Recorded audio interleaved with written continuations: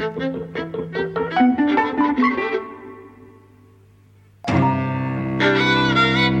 and welcome to Eavesdropping at the Movies. I'm Mike. And I'm Jose. And today we're talking about Knock at the Cabin. Yes. Which is M. Night Shyamalan's latest film. We liked his last one, Old. Mm-hmm. It was a kind of Twilight Zone-y, sort of self-contained horror. This has very similar kind of feeling to it, I think, in the sense that it's self-contained, it's small, the whole film is a big question about what's going on and is what's happening real. It doesn't have the M. Night Shyamalan thing of the big twist ending that kind of became a real... Well, it was what he was known for very early on with The Sixth Sense and Unbreakable, and became kind of a crutch, I think, or something that his films were criticised for, because you were waiting for the twist and they started to become not that satisfying. This doesn't, although it does have a kind of explanation for what's going on. This is about a cabin in the woods. It's your classic horror setup. A family are staying there. 2 dads and a daughter, an adopted daughter. The dads are played by Jonathan Groff as Eric and Ben Aldridge as Andrew. And the daughter is Kristen Cui as Wen. And 4 strangers knock on the door, try and get in. The strangers are led by Leonard, played by Dave Bautista. Who's top billed.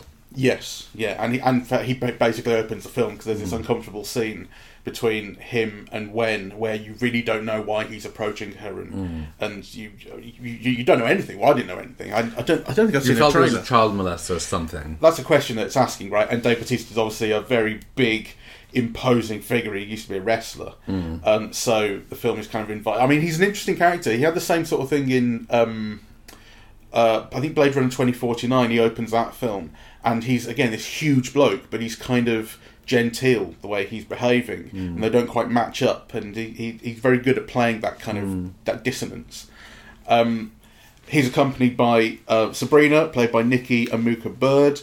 Redmond, played by Rupert Grint, who I haven't seen in a film since Harry Potter. I mean, I didn't know he was still acting, really. Yes, I saw him on stage. He was quite good, yeah. I think he's good in this.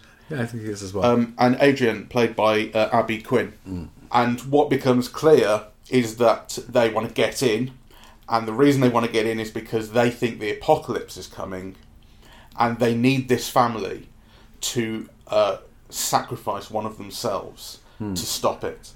I mean, it has the feeling of something like The Box, maybe, which was Richard Kelly directed, which was a family has brought this box and it's got a button in it. If you press the button, someone somewhere in the world dies, and what are you going to do? It has this kind of, it's like a moral question, it's like a thought experiment. What do you do in this situation? Do you believe them if it seems to become real?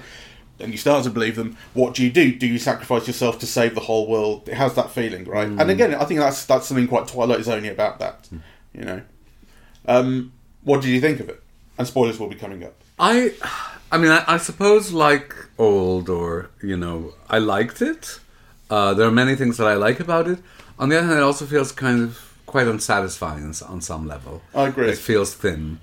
So the things that I liked about it were the performers and the whole dynamic of the gay dads, and also the unusualness of the threat. Yeah, so kind of at the end they say this is not a home invasion film, in the sense that really kind of, you know, I mean, these strangers do invade the home, but they're really killing each other, killing themselves until you make a sacrifice or choose to make a sacrifice, because the choice is always theirs. They could choose not to make the sacrifice, right? So every time they refuse, they sacrifice one of themselves, and then bring some about a pestilence comes into the world. Yeah. Which they have trouble believing. They think that the TV might be pre-recorded, that things happened earlier and they knew about it. So, you know, part of the film is trying to get this family to believe what these people are saying. I think that's part of the problem in the film for me, right? But, you know, to make this leap of faith into this religious way of thinking. Because I think, obviously, I sometimes make that leap of faith into a film's world, you know, no matter whether it's religious or fantastical or sci-fi. Yeah, but there was something about this film that prevented me from making that leap. I have the same kind of issue with buying into it, because I'm willing to, you know, and particularly with this kind of movie, I'm willing to, like, you have a crazy premise, I'll go with it, I'll see what it is. I think the issue is that well, it very explicitly divorces its talk of the apocalypse from religion.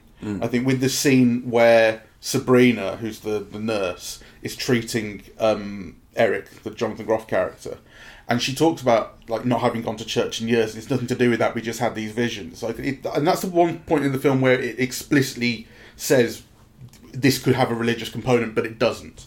So it's divorcing itself from that, but it doesn't kind of replace it with very much else, I guess. I was reading that M. Night Shyamalan said this was the fastest he'd ever written a script. It made immediate sense to me when I read that, because I thought it is quite thin. I mean, ultimately it comes down to being a family drama, really. It's trying to build it into a family drama. Like, the thing about the reason that these people, it's supposed, are being made the key of stopping the apocalypse, the reason that they have to make the sacrifice is the strength of their love. And the thing is that their love has been tested over the years, or their relationship has been tested because they're gay, they've been attacked for it, they've adopted a daughter that's not the same race as them, although that's not nothing's really made of that, but it's there, it's a component. Like, it would be different, I think, if the daughter were white like they are, but she's not. And as interesting as that could be, again, it never quite makes it. Like, the stuff about the parents not being supportive of the relationship, or not appearing to be, the attack at the bar, that you see these flashbacks, felt quite cliche, and again, quite thin. Yeah, I mean, I didn't mind that. I kind of like that in a way, but I just wish they'd layer on more things, because, you know, that is an interesting twist in the film, because part of the reason why they don't believe the story is because the person who attacked them at that bar and caused years of trauma in psychiatry was actually one of the people that presents themselves to convince them to kill a member of their family. Yeah, the Rupert Grint character. Yeah. So I think all of those things could have been potentially interesting, but I really liked the dynamic between the characters. I liked that the family is a gay family, and that's meant to be by accident, right? So they're just going to the family in this cabin. They didn't realize. Yeah, so the visions that these characters have had that have led them there are all about the things that might happen, and you see in the opening credits all these scribblings and stuff, and I think you see the cabin in them as well. So they've been drawn there together, but they don't know who they'll find there, and they're very... Dave Bautista again is kind of very clear that this is not a homophobic attack, and we didn't know who you were or who we'd find here and so on. I liked that, but I didn't like the way that the gay couple is made to seem so much like, you know, an ordinary couple. Yeah, I think there should have been more that was... Well, maybe it's not even specifically gay. I think maybe if you'd have seen a young family, you know, there would be like more touching, more kind of affection, more sexual interplay. You know, it felt like it had been overly sanitized. Like, they practically never touch in the whole film. Much less just do things that couples do, like, you know, put your hand around their waist or touch their bum or, you know, like just those normal affectionate kind of things that have a sexual, you know, that are not about jumping in bed, but then nonetheless establish that there's a sexual, you know, like you wouldn't see those in the present day story that they're telling, because you know, they're being tied up and everything. But in the flashbacks, you should see that, right? You should see that. And actually, and this is big spoiler territory because it's right at the end of the film I'm talking about, when they, you know, the four characters who've invaded have perished, and we've got minutes to go before the apocalypse comes, because it turns out this is all real. And Jonathan Groff is saying, you've got to kill me, and I'm in a happy place, and let me stay there with my thoughts about your future, and so on, save the world. They should kiss then. Sure. They should kiss then. You should see it. And actually, it cuts away like it does with most of the other deaths. It just cuts away to the outside of the cabin, and you hear, you know, whatever noise it is of the gunshot, I think. So in many ways, this is a gutsy, gutless film. Yeah. Because, you know, you could say, oh, the premise is kind of gutsy. But actually, everything they do with it is completely gutless. And... you know, that annoyed me. I also think that the film was in bad faith, right? That actually, if you really think about the moral and ethical issues, you know, that people might be confronted with in a situation like that, one of them that I think should have been put at the forefront, and the film just lacks the guts to do that, is the killing of the child. Right? You know, the question is really only, if it is raised at all, which of the parents will die. That's right. Whereas you would think, okay, and by the way, I don't condone any of this, but you do think that the logical things that might go through their minds is, you know, we've adopted this child, we can adopt another, kind of. Yeah. You know, and I'm not... Yeah, no, I agree with you.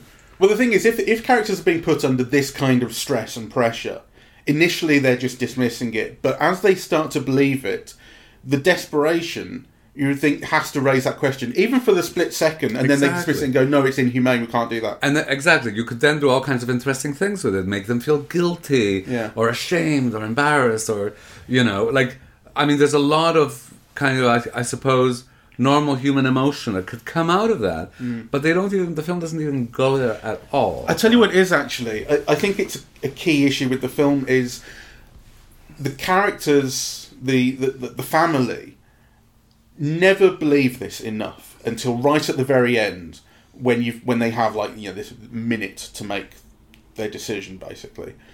The whole time they're going, I don't believe this is bollocks. And you do understand why, right? It's crazy that what they're being told, and the people who are telling them this aren't giving them that much to go on. You know, I mean, one of the things that was kind of annoying me throughout the opening kind of movement of the film is while they're having this conversation with the invaders, before they've told them this apocalypse story, they never ask, why do you want to come in?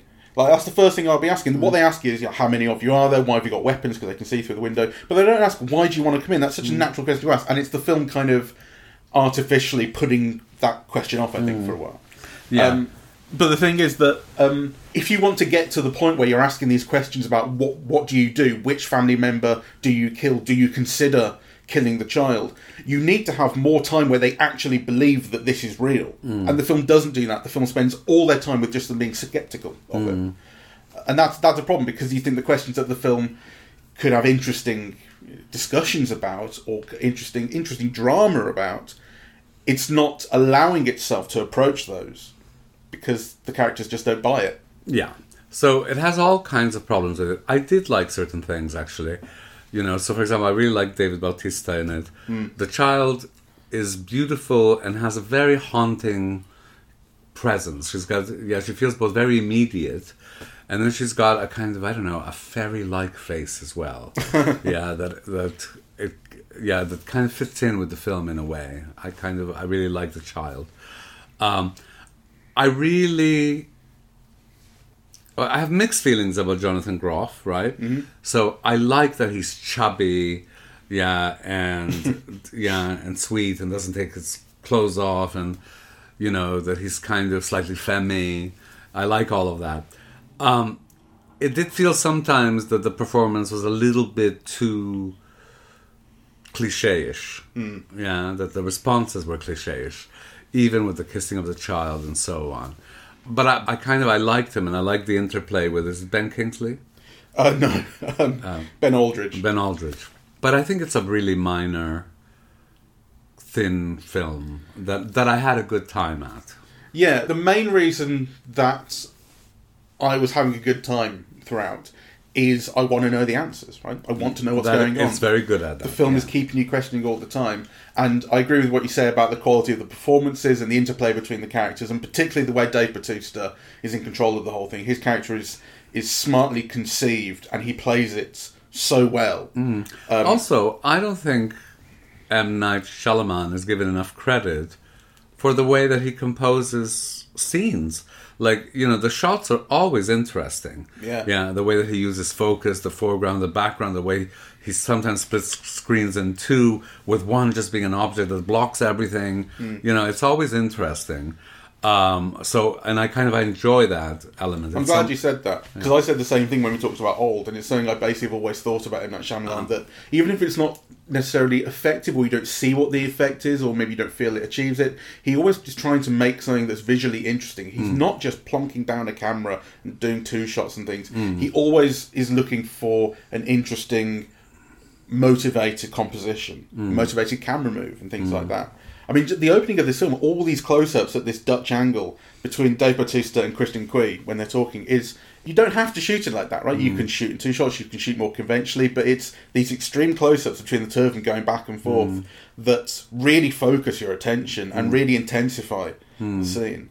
Actually, although I must say, overall, I think one of the things that the film lacks, which I think it would benefit from, is intensity. I think it could do with more tension. I think, when it comes to the sacrifices, so Dave Bautista asks the big question, will you sacrifice yourself? And they say no, and that's when one of the four will die, and they sacrifice themselves and then bring about this plague. I think the film is never tense enough when that's happening as to what they'll say, what the consequences will be, and so on. Yeah, and the manner of death, and and how it's shown. I mean, it's trying to be tactful. Was actually what I would have liked is also a bit more gruesomeness. Yeah, I mean, it's that kind of film, and it can be made meaningful. So it can be made like obviously exciting, and gruesome and meaningful. I think the film was overly tactful in all that, and actually not stylish enough. Yes, I mean, they have all of these seemingly like medieval weapons. Which why don't you do something with that? Yeah, it would have lent itself visually to such interesting things, right? So yeah. The film is constantly cutting away from those murders, and then you'll cut back when you see a body being dragged out. Or the first one with Rupert Grint, it built up fairly effectively actually with Rupert Grint, because it's the first one we're going to see, and we don't know what's going to happen, what they're going to do.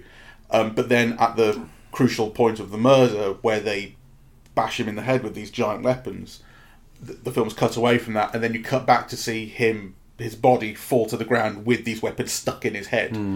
A narrative dimension of the Rupert Grint story that I thought was underdeveloped, or just given up, or just not shown, was, since he was this man who'd attacked Ben Aldridge. Yeah, Ben Aldridge. There should have been an emotional resolution to that.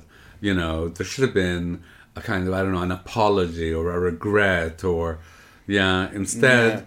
it's not acknowledged. It's brought up by the character after he's dead. It's avoided by the Rupert Grint character while he's alive, because they do this thing of like a self-help group, kind of saying, "Hi, my name's so and so, and this is about me." And they're trying to. These are the four invaders are trying to introduce themselves to the family and share why they're here and so on. And Rupert Grint is reluctant to do that. And when he's sort of forced into it by Dave Bautista, he says, "I did time," and he's saying things like, "I did things I wasn't proud of, but I'm a different man now." And that's as close as he could get to saying, "I know you and I did this." Yes. But of course he doesn't, and then he dies before, and that has a chance to be actually talked to. I think that could have been worked in a very different way that had more emotional resonance. Yeah, because all you get is Andrew, the dad who was attacked by him, after his death saying, "I knew I recognised him from somewhere, but his name is different to the one he's given." Dave Bautista says, "No, I don't think you're right. That's not his name." And the resolution is that he goes and gets his ID and shows him, "Yes, that is his name. I was right." It's not much of a resolution. It's not enough. No, I mean, I would have liked regret, remorse, kind of. It's a situation that has emotional depths that are not plumbed. But even if it plays out as it does, and Rupert Grint dies too early for that to be resolved with him. Even the getting of the ID and the proving that I was right doesn't have anything to it. It's just, I was right. Yeah, I proved it. Fuck you. It's not again, not enough. It's too weak, too thin. The film does have an interesting, I said that it's explicitly denying that it's got a religious component, but of course the explanation that I alluded to that's given at the end, which is it's an interpretation that the Jonathan Groff character gives as to who these people are and why they're there, is that they're the four horsemen of the apocalypse, which is Christian. Which is interesting, because it also made sense of the knocks on the door, because I noticed there were 7 knocks on the door. It's only because they're quite deliberate, and then also because I stayed to the end of the credits and you hear them again. There's 7 of them, and which I think relates to the 7 seals, which is the opening of the 7 seals on the Book of Revelation, I think. And the first 4 of those seals relate to the 4 horsemen of the apocalypse. So the 4 horsemen of the apocalypse are what? War, famine, pestilence, or conquest. I think it's vague, and death. And the way they're interpreted here is as kind of opposites. Because it was interesting. So Jonathan Groff says these are kind of aspects of humanity. So he talks about the Rupert Grint character being malice. The nurse character being healing, The cook. Yeah, the line cook and mother being Nurture, and the Dave Bautista character being Guidance. He's a teacher, and he's obviously in charge of this group. So you're thinking, well, those aren't the four horsemen of the apocalypse, because then he says these are the four horsemen of the apocalypse. Like, no, they're fucking not. Right? But they kind of play as opposites, right? So I guess Malice, or at least the attempt, I suppose, by Rupert Grint's character, so he says, to improve, can be seen as an opposite to war, or relation to war. Healing would be the opposite of death, I would say. Yeah. The Nurture character, who we see in a specific scene feeding the daughter, having cooked for her, and we know she's a cook, would be the opposite of famine. And then I think it's a little vaguer, probably, with Dave Bautista as Guidance being the opposite of pestilence or conquest.